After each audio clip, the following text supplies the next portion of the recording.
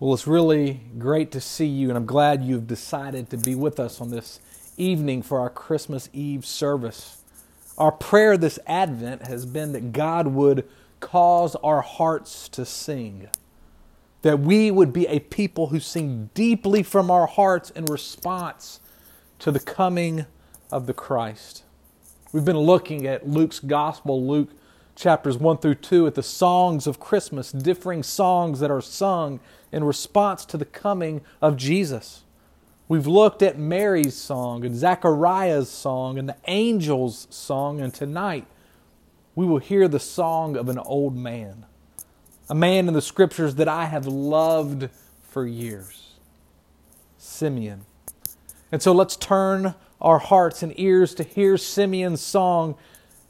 Better put, let's ask God to tune our hearts that we might sing and respond to the Christ in the same way as Simeon. So let me read from Luke's Gospel, Luke chapter 2, verses 25 through 35. This is God's Word. I'm going to ask you to stand if you're able as we read it.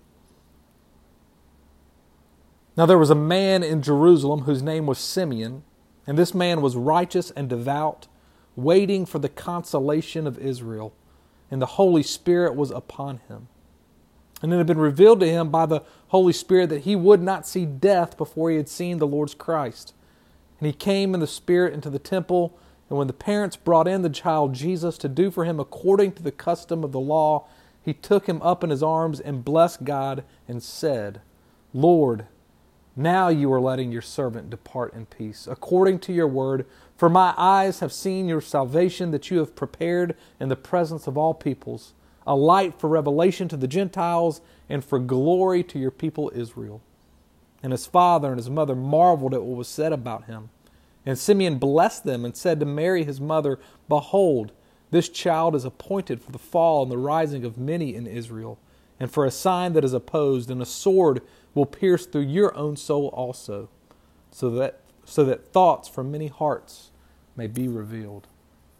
The prophet Isaiah says, the grass withers and the flowers fade, but God's word endures forever. Let's pray.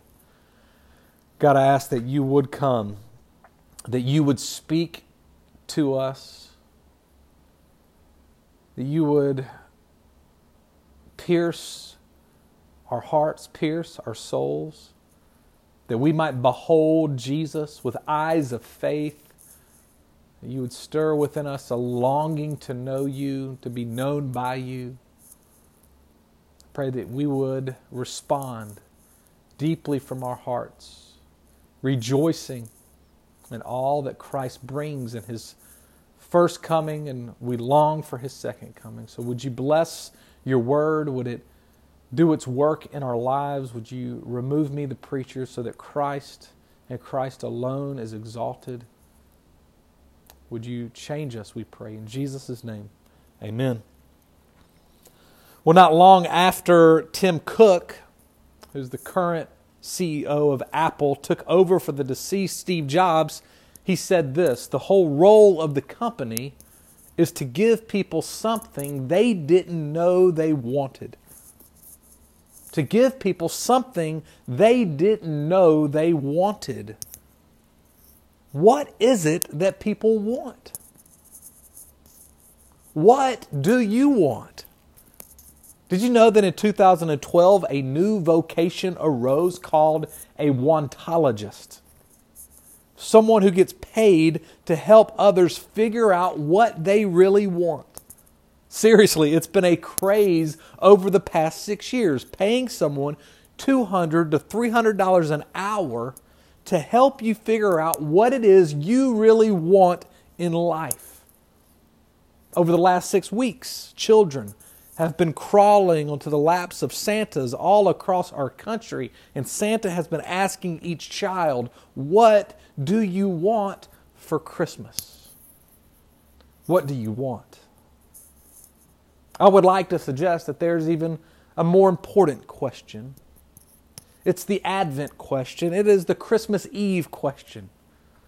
What is worthy of wanting?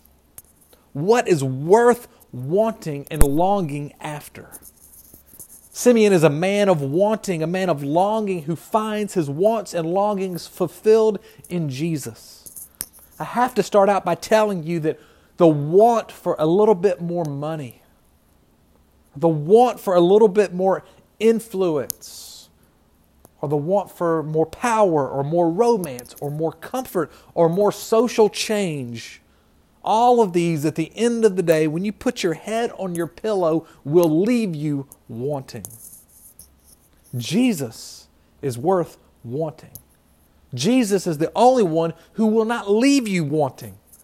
He will fulfill all of your longings. Now, it's not always immediate. You know this. Simeon waits for years for Israel's consolation, for Israel's comfort, for Israel's rescue, for the coming of the Messiah. And we celebrate tonight the first coming of the Christ, but we wait for the second advent, when Christ comes again and we will have the full consolation. So we wait. So tonight I want us to look at Simeon and Jesus. Two things about Simeon and two things Simeon teaches us about Jesus. Let's look first at Simeon. We're going to look at his heart of wanting and his eyes of faith. Let's look first at Simeon's heart of wanting. Jesus' parents, Mary and Joseph, are pious.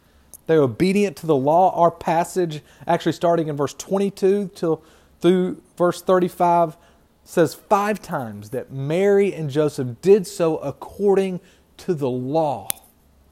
They are obedient to the law. Mary and Joseph listened to God's word and sought to live accordingly. According to the law, they bring, therefore, Jesus, who is 8 days old, to the temple for his presentation, his circumcision, and for Mary's purification. And devout Simeon has day after day, month after month, year after year, gone to the temple to pray, to wait for the Messiah. And he's been told by God that he would not see death until the Messiah comes. Day after day, month after month, year after year, Simeon is peering into each child who would be presented. And he wonders, is this the Christ? I'm sure many people in the temple had seen this old man and thought him absurd, yet even crazy. The day has finally arrived, the day he's been waiting for, the arrival of the Messiah, the consolation of Israel, the comfort and the rescue. And Simeon, led by the Spirit of God, is at the right place at the right time. He beholds the Messiah and his heart soars in song. This is what he's been waiting for. This is what he's been longing for, and his heart is fulfilled. How can you cultivate a heart of wanting? How can you and I have a Simeon heart? It will never happen if you seek consolation. Again, remember, that means comfort, rescue. If you seek consolation from created things rather than Jesus. That is the core of addiction, to seek comfort and rescue through work, alcohol, sex, exercise, influence. Life lived this way will always leave you wanting. A Simeon heart comes through being devout, devoted to God, devoted to His Word, and trusting His promises. Simeon, Mary, and Joseph, they hear God's voice. They believe God's voice and they obey Him. This is how we develop a Simeon heart. Our world tells us to pursue our wants independent of anyone. And Christianity tells us that our wants are only fulfilled when we are dependent on God and we follow Him. Simeon takes the Christ child in his arms. Can you imagine that? 8-day-old Jesus in his arms. Simeon, the one who has been waiting for peace, is now holding the Prince of Peace. Simeon, a created human being, is holding the Creator of all things. Simeon, a servant of the temple, is holding the temple, the presence of God. Simeon holds God in flesh, and Simeon sings. He sings, Lord, now You are letting your servant depart in peace according to your word, for my eyes have seen your salvation. Second thing we see about Simeon are Simeon's eyes of faith. He breaks out in the song, let your servant depart in peace. In other words, let your servant be dismissed. Remember, he's been told that he would not die until he saw the Messiah. All his longings fulfilled in Jesus, and he breaks out into song by singing, now I'm ready to die. Let me leave this world. That's faith. Faith is ready to die. Anyone who sees Jesus with eyes of faith is ready to die. Anyone who has beheld the Messiah is ready to leave this world and enter the life that is to come. In this life, we see dimly. We do not see and know Christ fully. As followers of Christ, we believe that our hearts are most deeply satisfied in Him, and only in the life that is to come will we see Him face to face. Will we know Him fully, so in faith we are ready, even eager to die. My father-in-law is known in our family as someone who is at times a little morbid. He will talk about wanting to die. We joke around, but it's real. He seriously talks about preferring to be with Jesus than living on earth. That's faith. For as great as family and children and grandchildren, or fun trips and good food and a good party and success and life might be, they all pale in comparison to seeing the Messiah face to face. Are you ready to die? That is the question of faith. If you've not embraced Jesus in faith, you are not ready to leave this world. Would you embrace Him and receive what your heart most deeply wants? Comfort, rescue, salvation. Well, Simeon sings, and he reveals two things about Jesus. That the Messiah brings a global salvation, and the Messiah brings a sword of conflict. Let's look first at the Messiah's global salvation. Mary and Joseph bring Jesus to the temple for His presentation, which called for a burnt offering, and for Mary's purification, which called for a sin offering. According to Leviticus, the Old Testament law, they were to bring a lamb for the burnt offering and a pigeon for a sin offering. Mary and Joseph didn't bring a lamb because they couldn't afford one.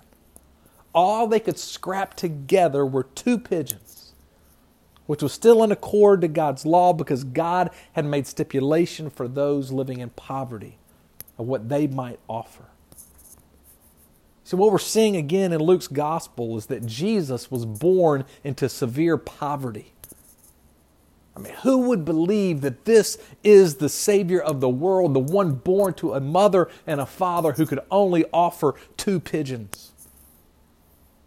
Simeon sings, your salvation that you have prepared in the presence of all people, a light for revelation to Gentiles and for glory to your people Israel. This too would have sent shock waves throughout the temple. Who is this old man singing in the middle of the Jewish temple in Jerusalem about Gentiles receiving the Messiah? The elite, the Jewish elect, they would have been thinking the Messiah is coming for us. See, what we see here is that the Christ comes for all people. The poor and the wealthy, the Jew and the Gentile. The mission of the Christ is a global mission, a universal mission to all people. Would you embrace Him? Jesus came for all people, no matter who you are, where you come from, what you've done, what you've not done. He came for you. And I will say this, once you've embraced the King, once you've embraced the Messiah, you will be compelled to go to the world and declare Him to the world until He takes you out of this world. The Messiah brings a global mission. Second thing is that the Messiah brings a sword of conflict.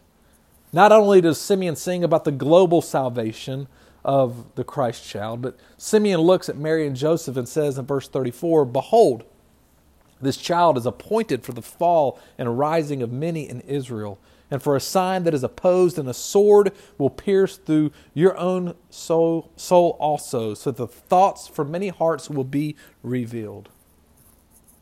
Now, I know at Christmas time we like to talk about sweet baby Jesus. We love our sweet nativity scenes, and we like to sweeten up Christmas, but please don't sanitize Christmas. Jesus is the Prince of Peace, but He brings His peace through warfare. He brings a sword. He causes many to fall and many to rise, which means that Jesus is polarizing.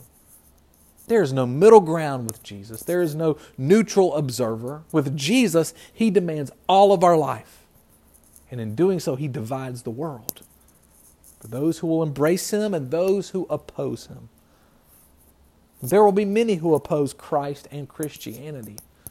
Heard one pastor say the manger at Christmas means that if you embrace Jesus and live like Him, there won't be room for you in a lot of inns. You will experience opposition in this world.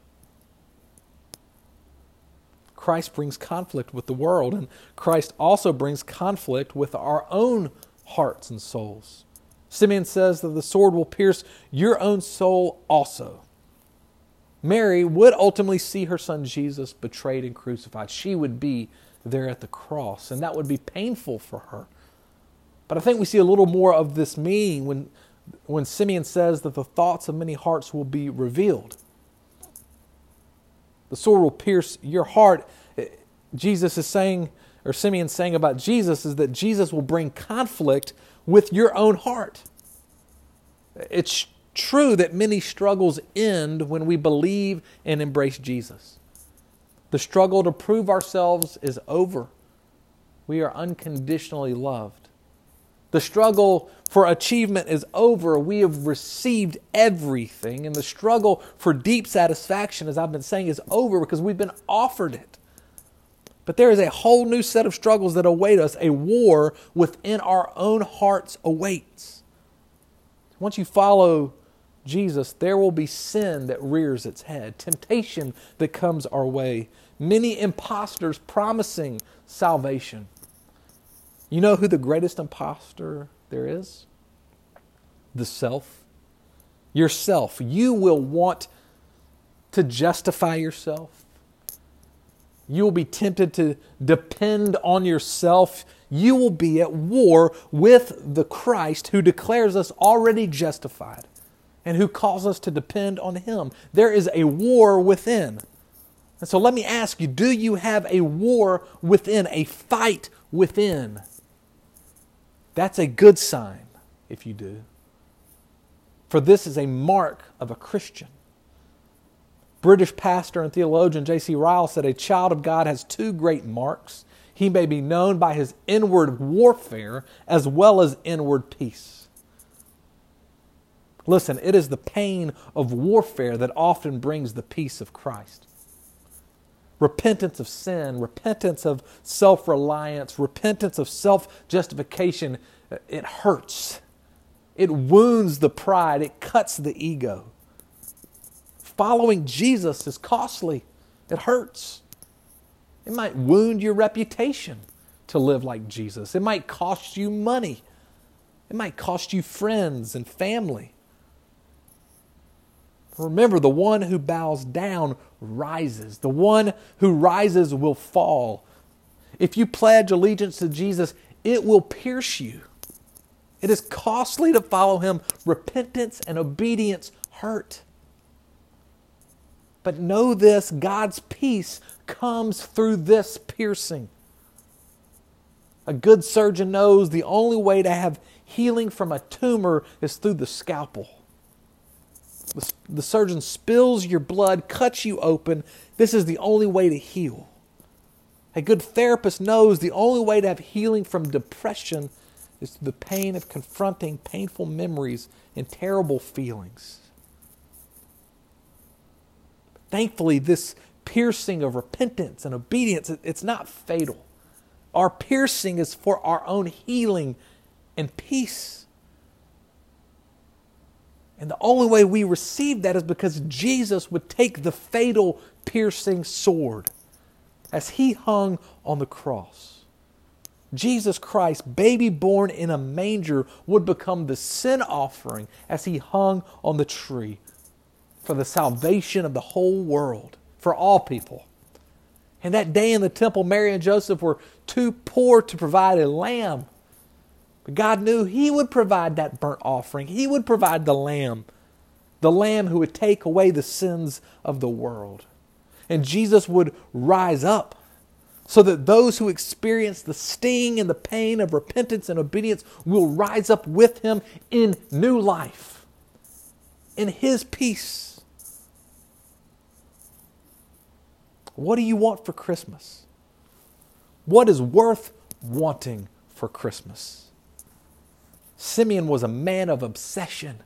He thought a lot of seeing his king. Jesus is the only thing that will fulfill your deep longings. C.S. Lewis wrote, "A baby feels hunger. Well, there's such a thing as food. A duckling wants to swim. Well, there is such a thing as water. Men feel sexual desire. Well, there's such a thing as sex. If I find in myself a desire which no experience in this world can satisfy, the most probable explanation is that I was made for another world." We were made for another world. No longer seeing dimly, but face to face with the King. Face to face with Jesus. Simeon seemed like a crazy old man. He was devout. He waited patiently in faith to behold the Messiah King. The world might think us crazy at times. And there will be opposition and we will have conflict in our own hearts. But let's wait for the full consolation. Let's wait patiently between the first and second coming of Jesus. Famous quote from 4th century African bishop St. Augustine said, "Our hearts are restless until we rest in thee." Our hearts are restless until we rest in him. What is worth wanting? May we all say, Christ. For only Christ will satisfy our deepest longings and leave us, rather not leave us, still wanting. Let's pray. God, I ask that you would give us hearts that long for you, eyes of faith to behold and trust and follow you. Thank you that you have come for all people. There's no one who's not offered this gift of salvation. And so would we respond? Would we receive all that you've done for us? Thank you that you are healing us and bringing us your peace. Lord, we look to you. We trust you. We thank you in Jesus' name. Amen.